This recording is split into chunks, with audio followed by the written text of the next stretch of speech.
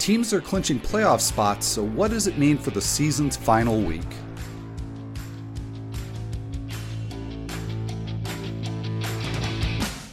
Like death and taxes, Dodger's gonna Dodger. I have not had 3 cold brews yet. It worked great in a fantasy league. I'm just glad I am not at the dentist. Fantasy Baseball in 15 on The Athletic.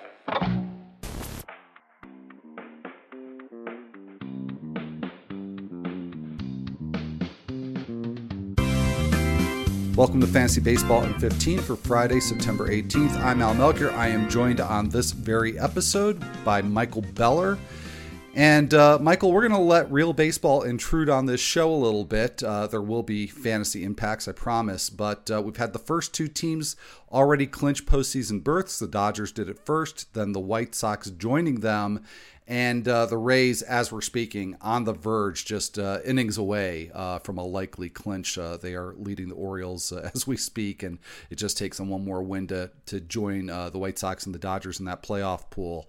So the first news item I think we should get to here is A.J. Pollock leaving the Dodgers game that was actually back on Wednesday with a tight hamstring. He is day-to-day.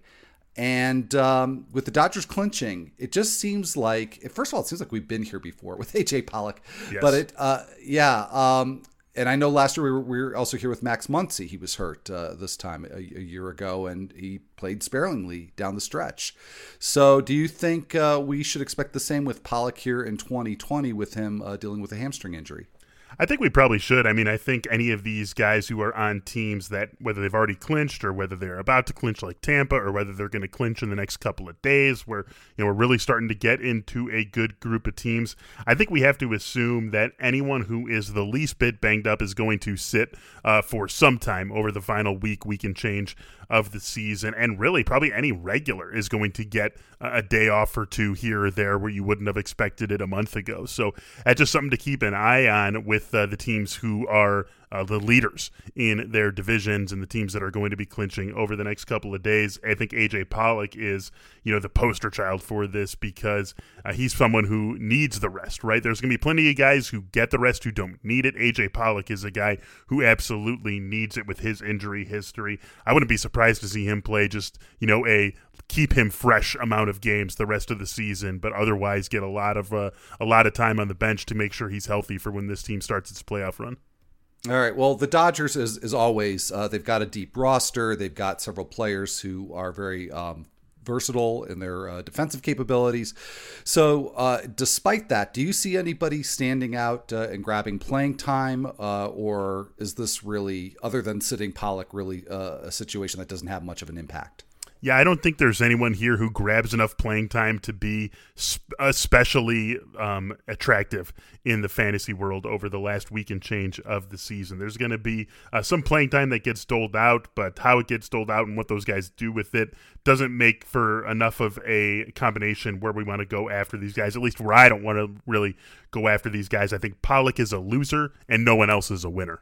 And of course, we're talking strictly fantasy-wise here. Of course. Well, Austin Meadows also, in that sense, would seem to be a fantasy value loser because he left game 1 of this Rays doubleheader with the Orioles on Thursday with a sore oblique. Now, this is compounded by the fact that Meadows just hasn't really gotten on track this year. He's batting .204 with 4 home runs.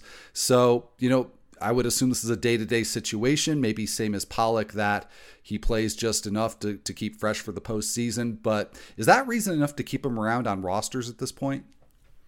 Yeah, I would still keep him around. I mean, I would want to see how serious this injury is. See, I would think that Meadows would have more of a line on playing time once the Rays clinch than Pollock would, for the reason that you said with him really not being on track at all this season. Obviously, Austin Meadows falls into that huge pool of guys who, if this were a normal season, we would be saying, don't be too worried about him. Things are ultimately going to be fine. The end of season numbers will look okay. But even if the Rays win the World Series, they're only going to play half of what would be a normal Major League Baseball season. So they need him up and running and ready to go when they do turn over to the playoffs. So I would think as long as this is an injury that isn't something where playing is going to run the risk of making it worse, that we're going to see a fair amount of him. Now, it is an oblique, so it could be something where he just can't play through the injury. That's why I say let's wait and see a day or two, see how severe this injury is, and then go from there with how we handle Austin Meadows on our rosters. All right, well, let's take a look at some of the pitching impacts of these clinches. It doesn't look like there's really any sort of impact here for the Dodgers, whether it was by plan or just coincidence. It looks like Clayton Kershaw is just good to go to make the start in the first wild card game, which would actually be the Tuesday, a week from this next Tuesday.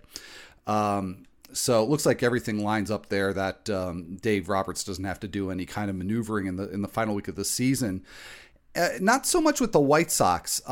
Lucas Giolito, as it stands right now, I mean, you would think that he would be the obvious choice to pitch a game one. He is slated to pitch on Monday at Cleveland, and that would line him up again on Saturday. So again, from a fantasy perspective, you know, if you get just one start from Lucas Giolito, I don't think you're complaining. I don't think you're changing anything there. But Dallas Keuchel is also kind of interesting too. Of course, he has been out with a back issue. He is scheduled to return to the White Sox rotation on Saturday to face the Reds. That's a report that actually came to us on Thursday from Vinny Duber of NBC Sports Chicago. That would line him up to pitch against Cleveland next Wednesday. Do you see anything here, any reason to be concerned about Keuchel? Or I don't think there's a reason to be concerned about Giolito, but do you see anything here for us to adjust to?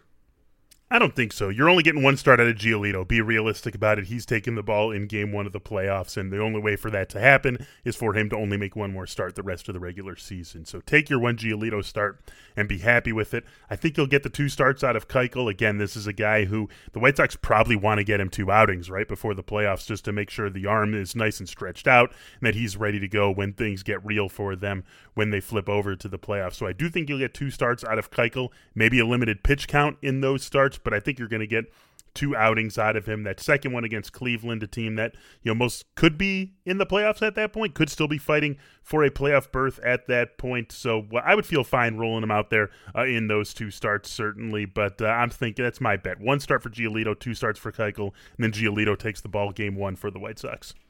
Alrighty, and for the Rays, looks pretty straightforward too.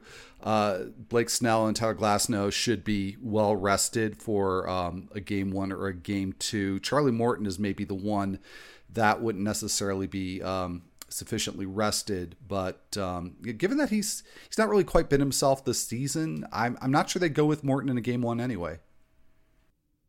Yeah, I don't think they would either. I think we're going to be looking at Glasnow and Snell taking the ball the first 2 games for Tampa, and they need Charlie Morton to be up and running and ready to roll for the playoffs. But again, I think it's really the White Sox out of these teams, these early clinchers, who are going to have to play around with their rotation a little bit. Otherwise, Dodgers and Rays, things just seem to be falling right into place for them.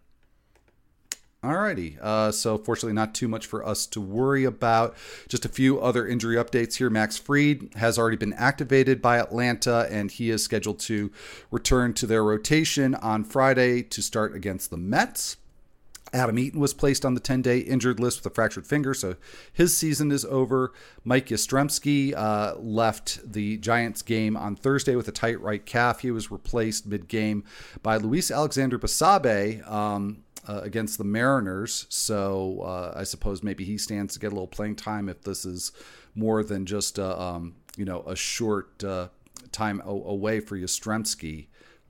Anything you see there? I think Austin Slater probably doesn't get a big bump in playing time, and again, we don't even know what the severity is. Yeah, this is another one of those situations where I don't think there's really enough of a fantasy impact for us to be diving into it with any sort of depth. If there is a fantasy impact, it is, again, the negative fantasy impact that this is enough of an injury for Yastrzemski that he misses time where you're really feeling hurt without him, rather than Basabe or Slater or someone lucking or finding themselves with more playing time and ending up on the fantasy radar. All right. Well, we are going to look ahead here. Hard to believe that this is going to be our last in-season episode where we, can talk about weekly fab and weekly lineup changes and things like that. But it is such. So in just a moment, we will take a look to the week ahead and look at some fab targets. This is The Athletic's Sheil Kapadia here to tell you about Liquid IV. Nobody likes to feel dehydrated. Maybe you get a little bit of a headache, dry mouth. You just don't feel like yourself. But believe it or not, dehydration still occurs daily in 3 out of 4 people. With Liquid IV, you have the fastest, most efficient way to stay hydrated. Each serving helps you get as much hydration as 2 to 3 bottles of water. Maybe you use it after a really intense workout. Maybe you went out socially distanced with friends and had a couple extra beers the night before. That's where Liquid IV comes in.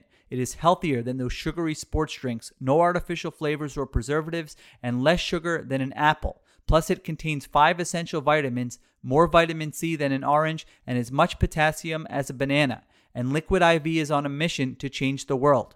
Liquid IV is donating 3.7 million servings in response to COVID-19. Products are being donated to hospitals, first responders, food banks, veterans, and active military. Liquid IV is available nationwide at Costco and Target, or you can get 25% off when you go to liquidiv.com and use code ATHLETIC at checkout.